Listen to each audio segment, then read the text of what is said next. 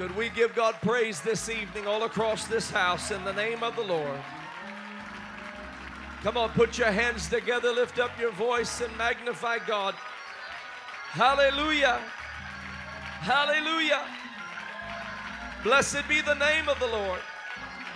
Blessed be the name of the Lord. Hallelujah. Blessed be the name of the Lord. I feel His presence in this house.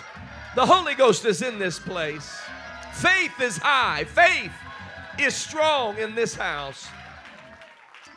And we give God all the praise and the glory. What a joy to be in the presence of God here tonight. What an absolute delight it is. And I'm so very humbled by the words spoken by your pastor, your bishop, Bishop Nichols, a man that I truly honor and love and appreciate. And I've so enjoyed this last year of getting to know him better. Always had a tremendous admiration for his ministry. And but over the last year, the Lord has placed him as a prophetic voice in my life. And I have been so blessed. And the Tree of Life Church has been blessed by his ministry, and he hasn't even been there yet. But he's coming. And yet they have been blessed because of how he has poured into me. And I thank God for that. I thank God for his ministry that so goes into this city and beyond, into this region and beyond. And Greater Faith Church, what God has in store for you. What God has in store for you. Hallelujah. Hallelujah. I feel that if the Lord were speaking to you as one of the 7 churches of Asia, He would commend you for the great faith that you have in Him. He would commend you for your faithfulness in times of distress. Do you know what joy it was in the middle of a time, a season, a strange season of our world where so many churches were scared to gather and to walk into greater faith?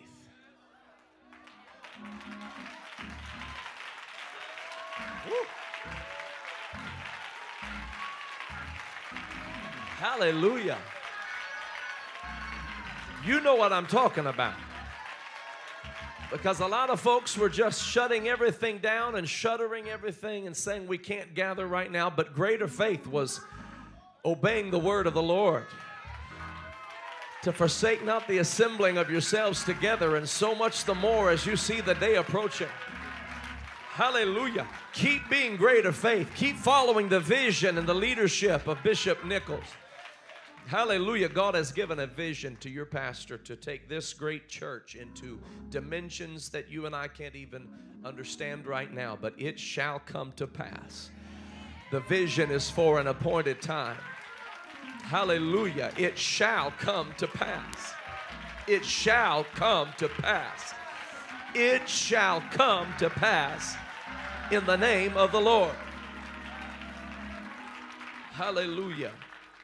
It is a great joy to my wife and I and Sophia to be here. Brother Ethan Elms, we're so thankful that he is here, and we're just honored to be here. We love this family. The Nichols family is such a magnificent family, and we love and honor them. God bless them.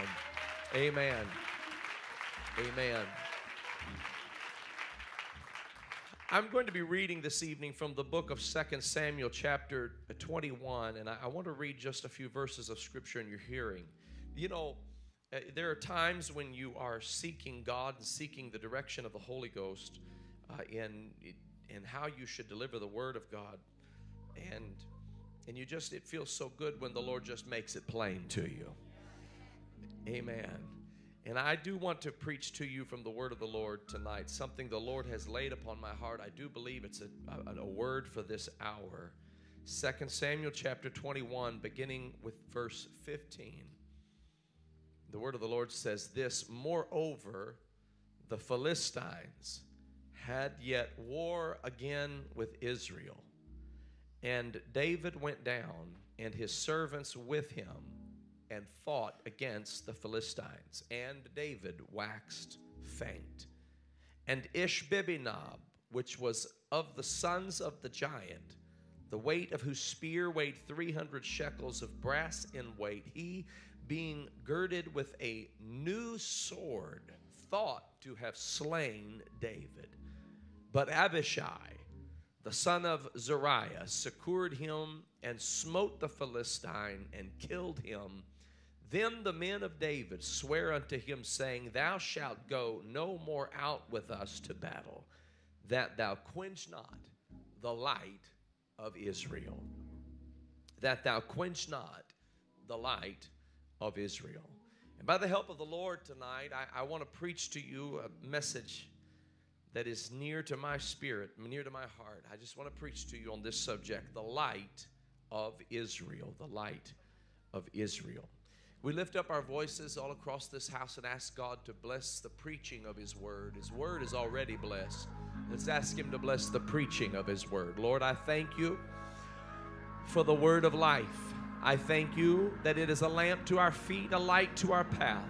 We trust in You. We depend on You. We ask Your blessing in the name of Jesus upon the preaching of Your Word. I pray for an anointing to rest upon the preaching of Your Word and upon the preacher of Your Word.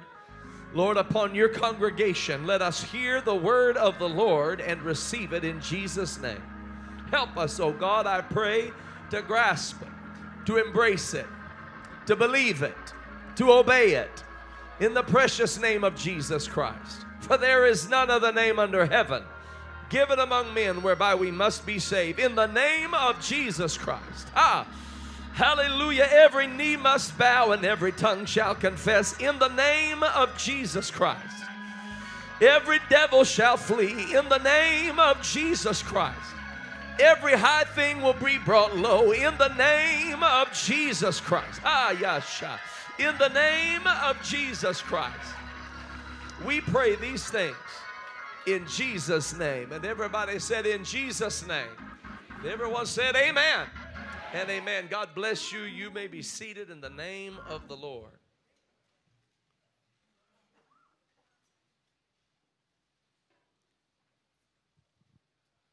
David is one of those unique characters in the word of the Lord that we had the rare opportunity to look upon and witness his life from a very young age.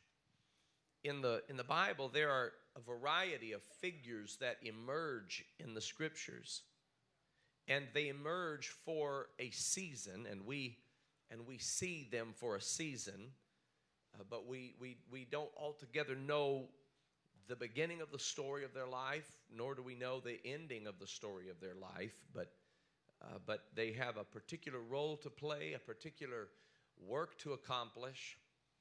And that is their lot in the scriptures. But David is a little different than that. We meet him as a very young man, and we actually watch his life story unfold until the very end of his life when he passes away.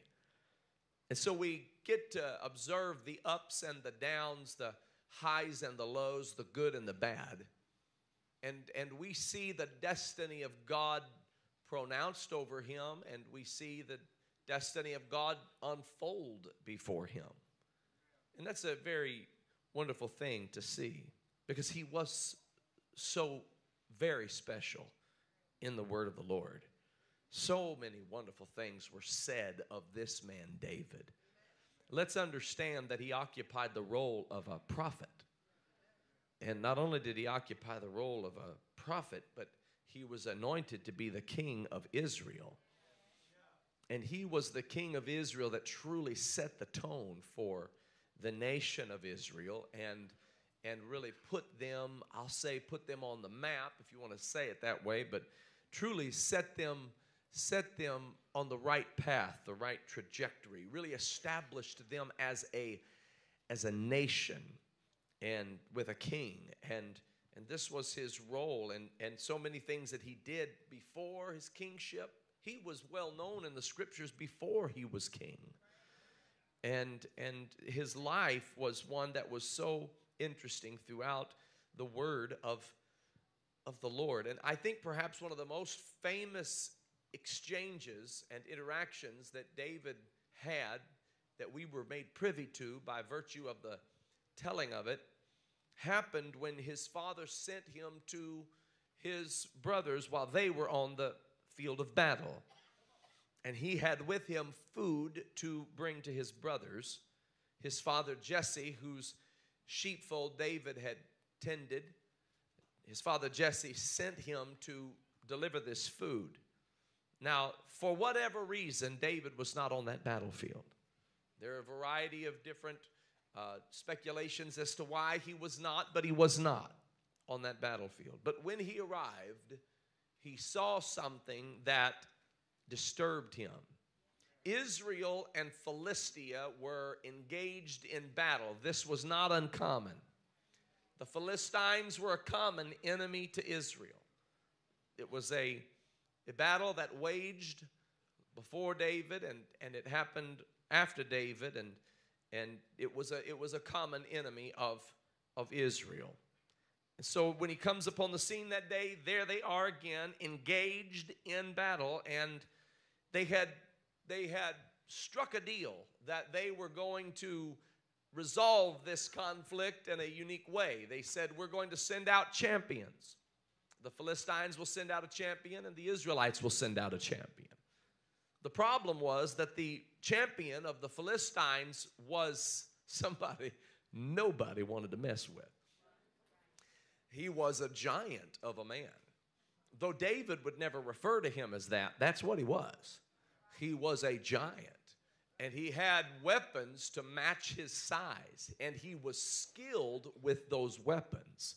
He had trained since he was a child for expert, elite, hand-to-hand combat.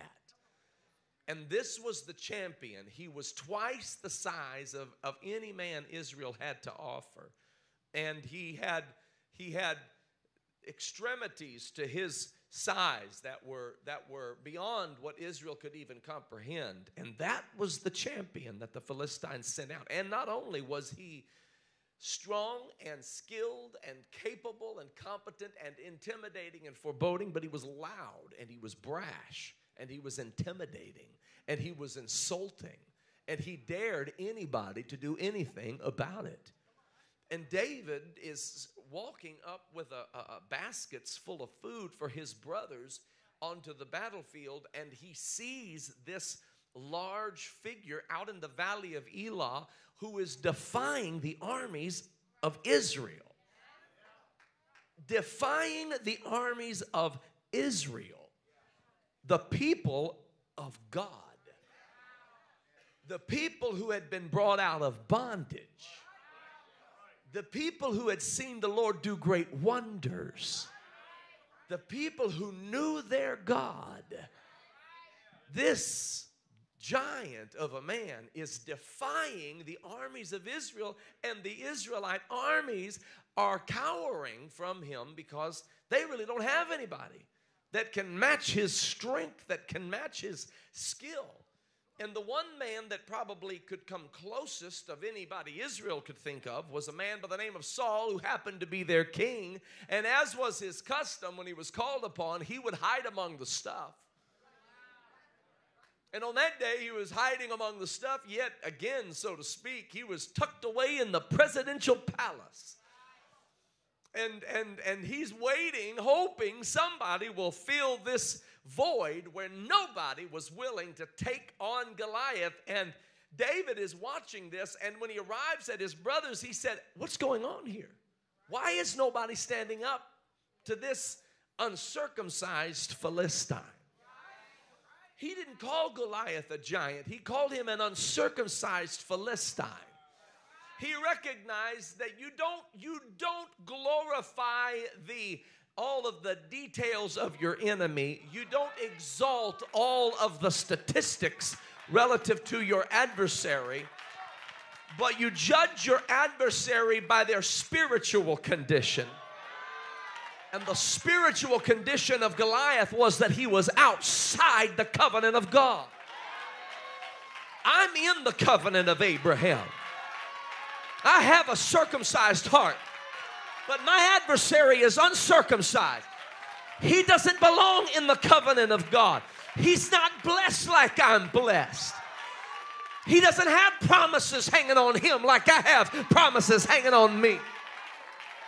So no, I'm not going to talk about his height, and I'm not going to talk about his weight, and I'm not going to talk about what class he graduated from, and I'm not going to talk about his certification, and I'm not going to talk about his elite status. He's an uncircumcised Philistine. He's outside the covenant of blessing. Why has nobody challenged the uncircumcised Philistine? And his brothers were a little insulted that he would suggest that anybody was cowering. And one of them spoke up and said, "We know the naughtiness of your heart. What are you even doing here?" David responded famously by saying, "Is there not a cause?" It was a rhetorical question. He was letting them know, hey, there is a cause. I wish somebody knew today there is a cause. That's why you're here. There is a cause. I'm tired of letting the giants of this day march around the battlefield of our lives unchecked. There is a cause. Hallelujah. And I know we belong to a sheep field, but we're not just in a sheep field, we're on a battlefield. Our anointing comes from the sheep field, but that anointing is preparing us for a battlefield. Hallelujah. I want somebody to understand today that God's got some giants in public He wants you to fight. But if you want to fight the giants in public, you've got to fight the lions and the bears in private. And if you'll fight the lions and the bears in your private life, God will give you victory over the giants in public life. Woo, hallelujah. David came with victory over personal battles. And he said, I can take this uncircumcised Philistine. They rushed word to King Saul and let him know there is a valiant man. A valiant man. And you know, that he had quite a pedigree at that time in his life. He was just a youth. Saul would later call him but a youth. Goliath has been trained from a youth, and yet you are just a youth. So this was a young man walking into the throne room of King Saul, and as he's talking to Saul, Saul says, what makes you think that you can fight this giant Goliath? And David said, the same God that delivered me out of the hand of the lion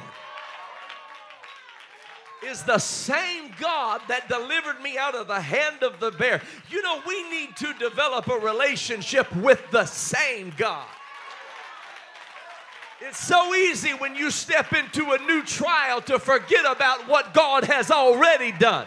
I want you to know that the same God that brought you out of that is the same God, who will give you victory again. Oh, somebody needs to stop for a moment and stop looking at your adversary and look back over your life and think things over and pause for a moment and say, God has been good to me. God has lifted me. God has healed me. God has delivered me. And the same God that did it before will do it again. You've got to have a relationship with the same God that delivered you out of the hand of the lion. He'll deliver you out of the hand of the bear. And He'll deliver you out of the hand of this uncircumcised Philistine. Saul said, wear my armor. David said, I don't need your armor. I've not proven your armor.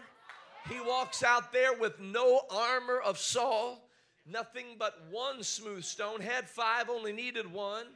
Walks out onto that battlefield and says to Goliath, who sees him coming, and says, am I a dog? Am I a dog that you would send out this child to fight with me? Do you not know who I am? Do you not understand who you're dealing with? You have insulted me. I will feed his carcass to the fowl of the air. He's going to be scraped up off of this battlefield. And David, without batting an eye, this young man with faith in God said, I don't come against you with a sword or with a spear. That's what you come against me with, a sword and a spear. But I come against you in the name of the Lord of the hosts of Israel.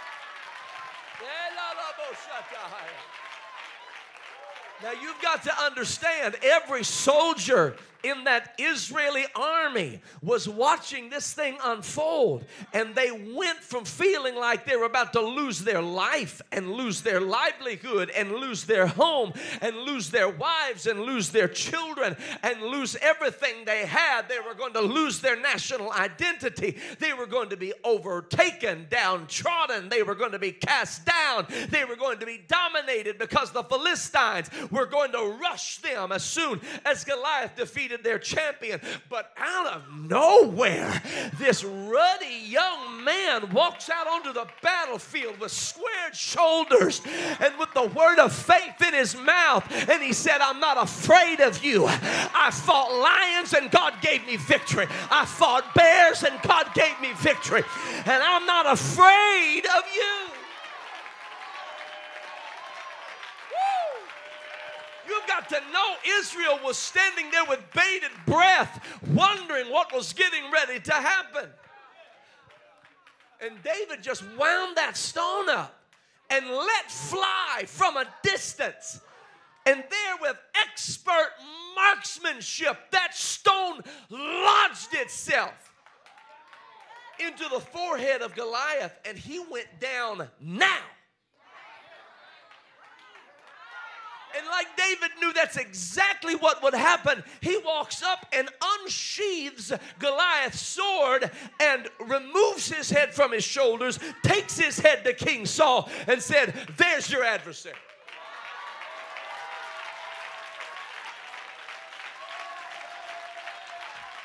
My God, have mercy. How many remember when Jesus did that for you? How many remember when the devil had you up against the wall? How many remember when the enemy had come in like a flood, but the Spirit of the Lord raised up a standard against the enemy? Woo! My God. How many remember when nothing else would help? Love lifted me. Woo! Hallelujah, hallelujah. That's what Israel did. I said that's what Israel did. They worshiped the Lord. They rejoiced in God. They were thankful that God raised up a deliverer.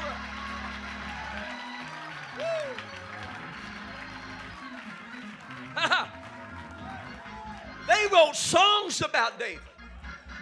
They said, Saul has slain his thousands, but David has slain his 10,000. Yeah, they wrote songs about David. Can you imagine the breath of fresh air, the relief in knowing that we have a champion? The relief in knowing that as long as David is alive, we have nothing to be afraid of. The relief in knowing that as long as David is around, everything is going to be all right. Yeah, they wrote songs about him. David has slain his 10,000s because he was such a great warrior. He was such a mighty warrior, skilled and strong and capable. He was a breath of fresh air. They realized we've got something special in David. The Bible called him a man after God's own heart. Hallelujah. This mighty man of Israel, this sweet psalmist of Israel. Not only did they write songs about him, but he wrote songs. He strummed that harp and he wrote songs about the Lord and about Israel. Listen to what he said concerning these people. Now listen, they had been pushed around for generations. One generation after another had been impoverished by adversaries.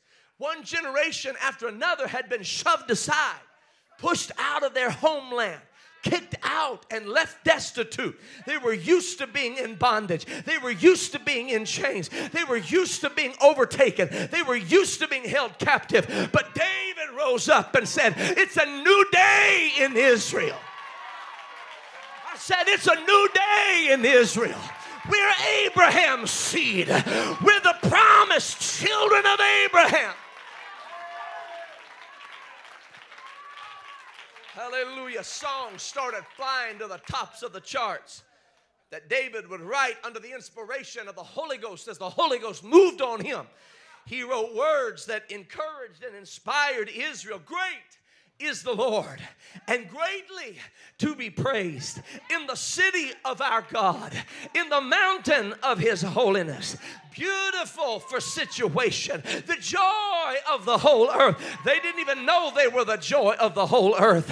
They just thought they were whatever their enemy said they were. He said, no, it's the joy of the whole earth. Is Mount Zion on the sides of the north, the city of the great King. God is known in her palaces for a refuge. He would say things like, some trust in chariots and some trust in horses, but we will remember the name of the Lord our God. They are brought down and fallen, but we are risen and stand upright. Save, Lord. Let the King hear us when we call. Oh, yes, Lord. He would say, bless the Lord, oh my soul, and all that is within me. Bless his holy name. I said, bless the Lord, oh my soul, and all that is within me. I'm going to say it again. Bless the Lord, oh my soul, and all that is within me. It's one thing to bless the Lord, oh my soul. It's another thing to command everything that's inside of me to bless the Lord. I don't know what you've got on the inside, but it better bless the Lord. I don't know if you got a little grudge you're holding on to. That grudge better bless the Lord. I don't know if you got a little hurt you're holding on to. That hurt better bless the Lord. I don't know if you've got a little doubt on the inside. Doubt, I command you to humble yourself and bless the Lord. Woo. Bless the Lord, oh my soul, and all that is within me. Bless his holy name. Hallelujah. You say, why do we need to bless the Lord? Well, let's count the reasons. Bless the Lord, O my soul, and forget not all his benefits, who forgiveth all thine iniquities, who healeth all thy diseases, who redeemeth thy life from destruction, who crowneth thee with loving kindness and tender mercies, who satisfieth thy mouth with good things, so that thy youth is renewed like the eagles. Hallelujah. David just writing songs left and right. That parchment is on fire. Hear my cry, O God. Attend unto my prayer. From the end of the earth will I cry unto thee. When my heart is overwhelmed, lead me to the rock that is higher than I. For thou hast been a shelter for me and a strong tower from the enemy. I will abide in my tabernacle forever. I will trust in the covert. I will trust in the covert of thy wings. Selah. Hallelujah. Whew. He was the sweet psalmist of Israel. Hallelujah. Yes. A man after God's own heart. A breath of fresh air. Relief in a weary land. An oasis in the desert of poverty. To know that our enemies don't have victory over us. Because David is here. David had waged war with the Philistines. He had not just waged war with the Philistines, but David waged war with all sorts of different enemies. The Amorites and the Moabites and the Edomites and the Ammonites and the Philistines. And he fought them and he won. The great warrior David. And then we come to 2 Samuel 21. And it's a different day. It's a different hour. It's a different season of David's life. The Bible says that a battle had ensued yet again with the Philistines. You'd think they'd be past the Philistines by now. They'd cut off Goliath's head. They should have the victory, but they're still fighting the Philistines. They had waged war and won, but they're still fighting the Philistines. As long as you're in this natural body, you're going to have a fight with your flesh. And you're going to have to fight every time the battle rages. And David is older now. He's not the young man on the battlefield anymore. This isn't 1 Samuel 17. This is 2 Samuel 21. And David is older now. And he's fighting not Goliath. He's fighting descendants of Goliath and his brothers. Nephews and descendants of the giants of Gath. These giants of Gath had children. And their children were now warriors. And they were schooled from a youth. And they were so expert and cunning in their craft. And they were capable and competent and powerful and nuanced. And they had in their sights, in their crosshairs, this Philistine slayer, giant killer, David. David was the only thing that stood between the Philistines and all of Israel's wealth. Everything Israel had belonged to the Philistines except that David stood in the way. And as long as David stood as a bulwark, the Philistines couldn't get around him. He had the Philistines' number. He knew how to wield the sword. He knew how to sling the stone. He was a mighty man of valor. He was a valiant man. He was raising up young men. Young men were schooled under David. He had raised up mighty men. He had captains over hundreds and captains over thousands. And he had taught them in his own time how to war like he warred, so that he wasn't the only warrior, but that there were other warriors in the ranks of the Israelite army who knew how to fight giants. But here David is. He's been a king for a long time. He's been through a lot of highs and a lot of lows and battle tested and scarred and wounded through life. But here he is still fighting the good fight. And the fight was raging. And the fight now was with the Philistines, and it was with a new generation of giants. And he found himself in a corner of the battlefield, one-on-one, mano a mano, with a man by the name of Ishbibenob. And Ishbibenob was a son of a giant of Gath. Ishbibenob was a descendant of the towering demons of the Philistines. And he had been taught all his life that you have to kill David. And this is how you kill David.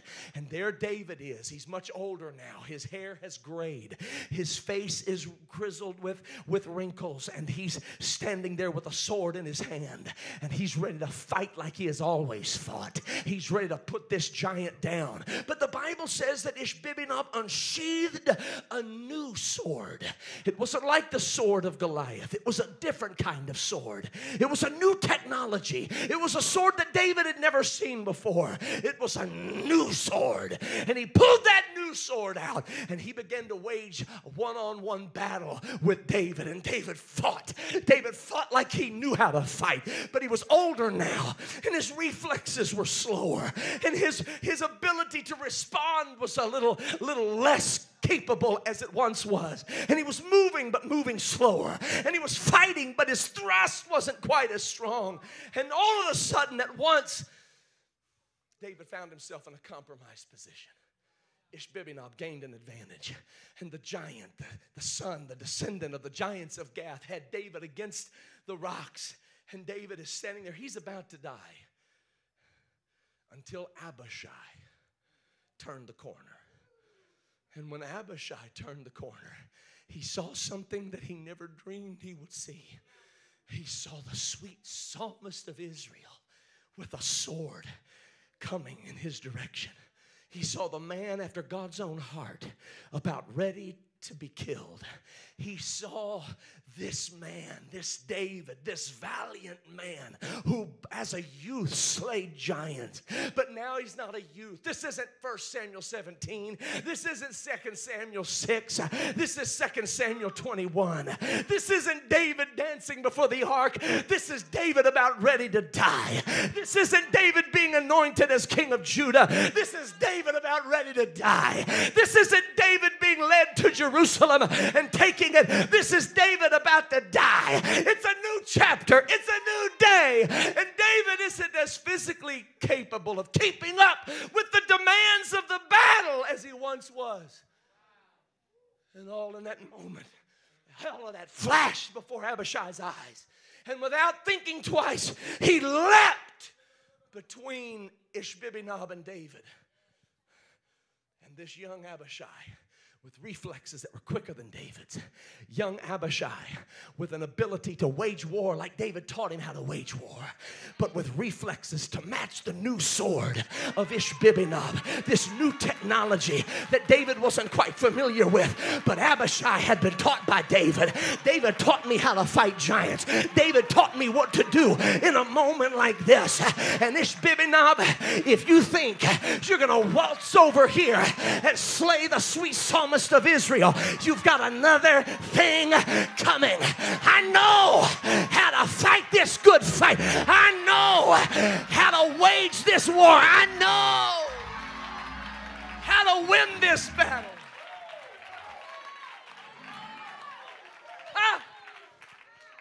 Abishai leapt to the attention. Let me tell you what he didn't do, Bishop. He didn't walk over to Ishbibenob and say, hey man, listen, you got to pardon the old man. He's old-fashioned. You got to pardon the old man. He's old school. Why don't we make a league together? And you can have our money, and you can have our homes, and you can have our wives and our children and our jobs, and you can take our children captive just so we can have peace with one another. Would that be all right? That's not what he did. He said, no, we are the people of God. We are the people of the name. And our God commands us to worship him and only him. And we're not letting any adversary come and take captive our people or our land. I've come to preach to somebody. It's still worth fighting the good fight. I've come to preach to somebody. It's still worth waging the war. I've come to let somebody know it's a new day and a new generation, but it's your time to fight the battle.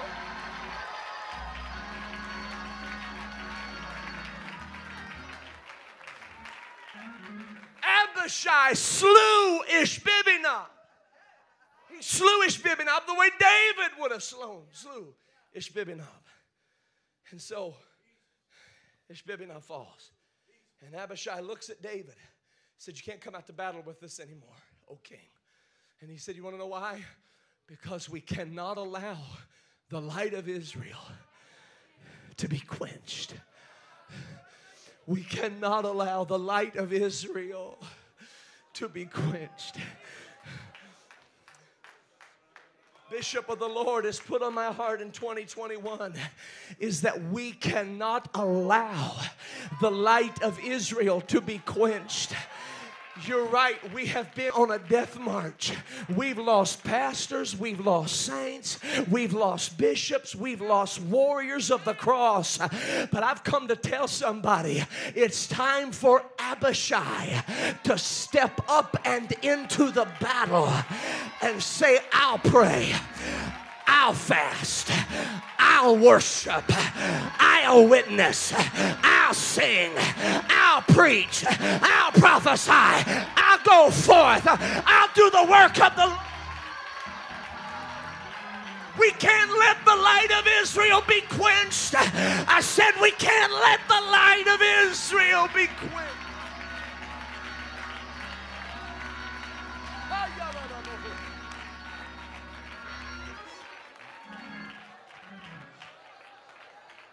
I'm telling you, you have something that the world doesn't have, and you can't let anything happen to it. I said you can't let anything happen to it. It's a light that shines in the darkness. Now, we understand something. We know who the light is. We know who the light is. The light is Jesus. He said, I am the light of the world. And then he looked at us and said, you are the light of the world. And he said, don't put a bushel over that light.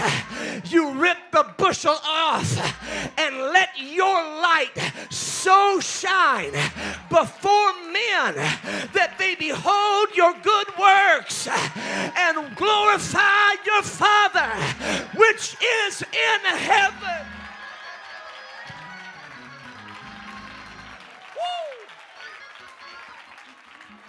He gave us the measuring stick by how we should know whether or not we're letting the light shine. How do I know if I'm letting the light shine? He said, this is how. You let your light so shine that they behold your good works and glorify your Father which is in heaven. That's how you know if you're letting the light shine. Are they beholding your good works and glorifying your Father which is in heaven? Then you need to let it shine brighter. Try that tomorrow, and if it doesn't work tomorrow, shine brighter Tuesday. Shine brighter Wednesday. Shine. Shine. In the beginning was the Word, and the Word was with God, and the Word was God. The same was in the beginning with God. All things were made by Him. Without Him was not anything made that was made. In Him was life, and the life was the light of men, and the light shined in the darkness, and the darkness comprehended it not. Let your light so shine. Take the bushel off. Whatever that camouflage is that you have allowed to cover your walk with God, take it off. Whatever that blending in is that you're doing, you're trying to be like a world God called you out of. You're trying to act like a world that God called you out of. You're trying to live like a world that God called you out of. No, don't blend in with the darkness. Be the light. Be the light.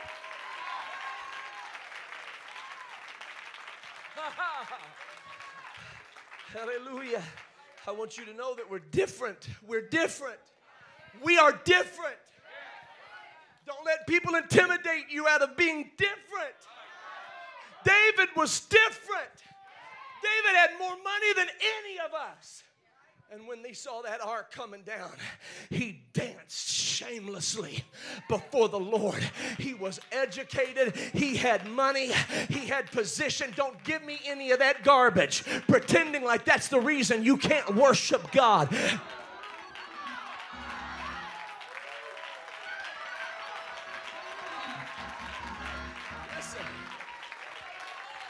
Listen. I know there's a movement afoot that's trying to intimidate the church into calming down, tone down. Stop being so excited about what the Lord has done for you, because you won't get people to come who have money and who have education. That's a lie from the devil.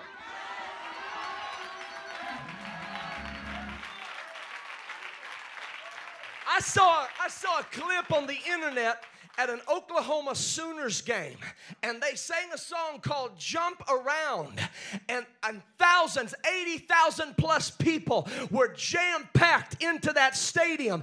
Every one of them were alumni of the university. They were all educated, and they all had money, and they all jumped around. It's not worship they have a problem with. It's God they have a problem with. Because they don't mind worshiping certain gods. It's Jesus that they don't enjoy worshiping. The book of Psalms commands us to sing unto the Lord. The book of Psalms commands us to praise Him in the dance. The book of Psalms commands us to make a joyful noise. The book of Psalms commands us to shout unto God with the voice of triumph. The book of Psalms commands us to clap our hands. The book of Psalms commands us. Go ahead and praise Him.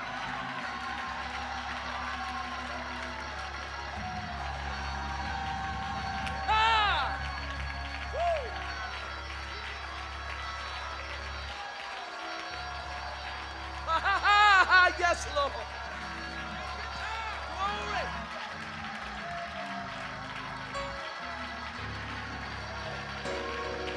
Hey, yes, Lord. Whoa. They had prepared a dinner for Jesus at Simon the leper's house. And they prepared the dinner for Jesus at Simon the leper's house, and there was all sorts of pomp and circumstances and protocol, and there was so much formality, and it was supposed to be just right because Jesus was in the house, and Simon the leper was an honored man, and he wanted it to be just so, and here came a lady busting up into the room. She couldn't hold it back any longer. She's weeping and staggering and stumbling, messing up the program, messing up the protocol, and she falls at the feet of Jesus. She falls at the feet of Jesus. She begins to worship Him. She washed His feet. She dried His feet with her hair. She worshiped Him.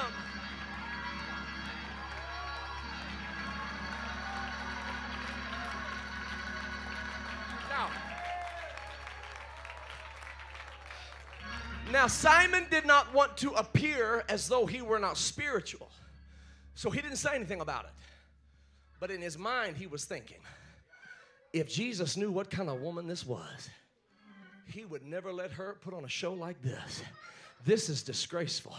This is ridiculous. This is just emotion. This is just hype. I can't wait till this little episode is over. Jesus knew his thoughts. And Simon said, Simon, let me ask you a question. He said, if there's a man who has two debtors, and one owes him a lot of money, and the other owes him a little bit of money, and he forgives both of them to where neither one of them ever have to pay him back. He said, who do you think would be the most joyous of the two? And Simon said, well, I guess it'd be the one who had owed him a lot more money. And Jesus said, exactly. He that loveth much, it's because he has been forgiven much. And this woman who has fallen at my feet, she has fallen at my feet and put on such a display because I have forgiven her of so many things.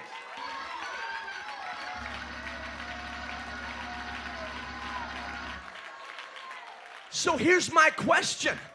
Who in this room has been forgiven of so few things that you don't feel the need or desire to praise the Lord? Not me. I'm only here because God's been good. I'm only here because God has been merciful to me.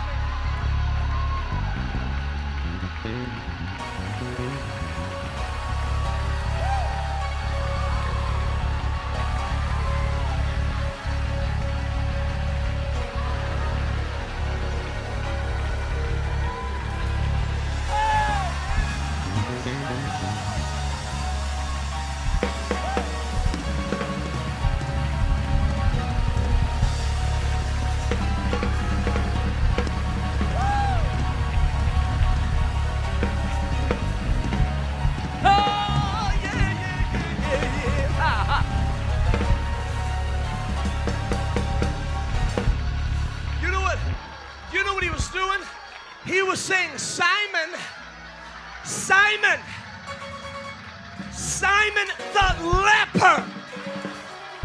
Did you hear me? Simon the leper. Are you serious?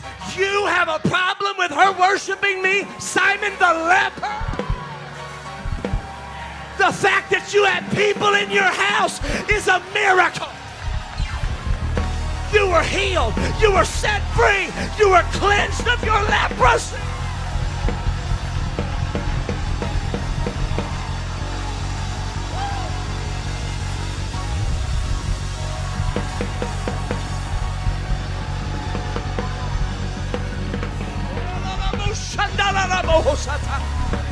Yeah, yeah, yeah, yeah, yeah.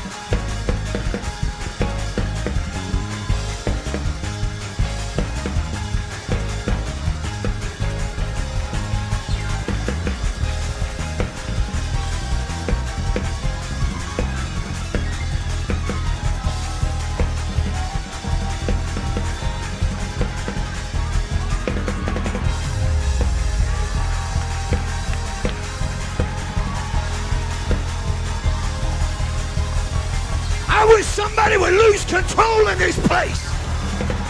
Some of you are too religious. If you praise him, chains would break.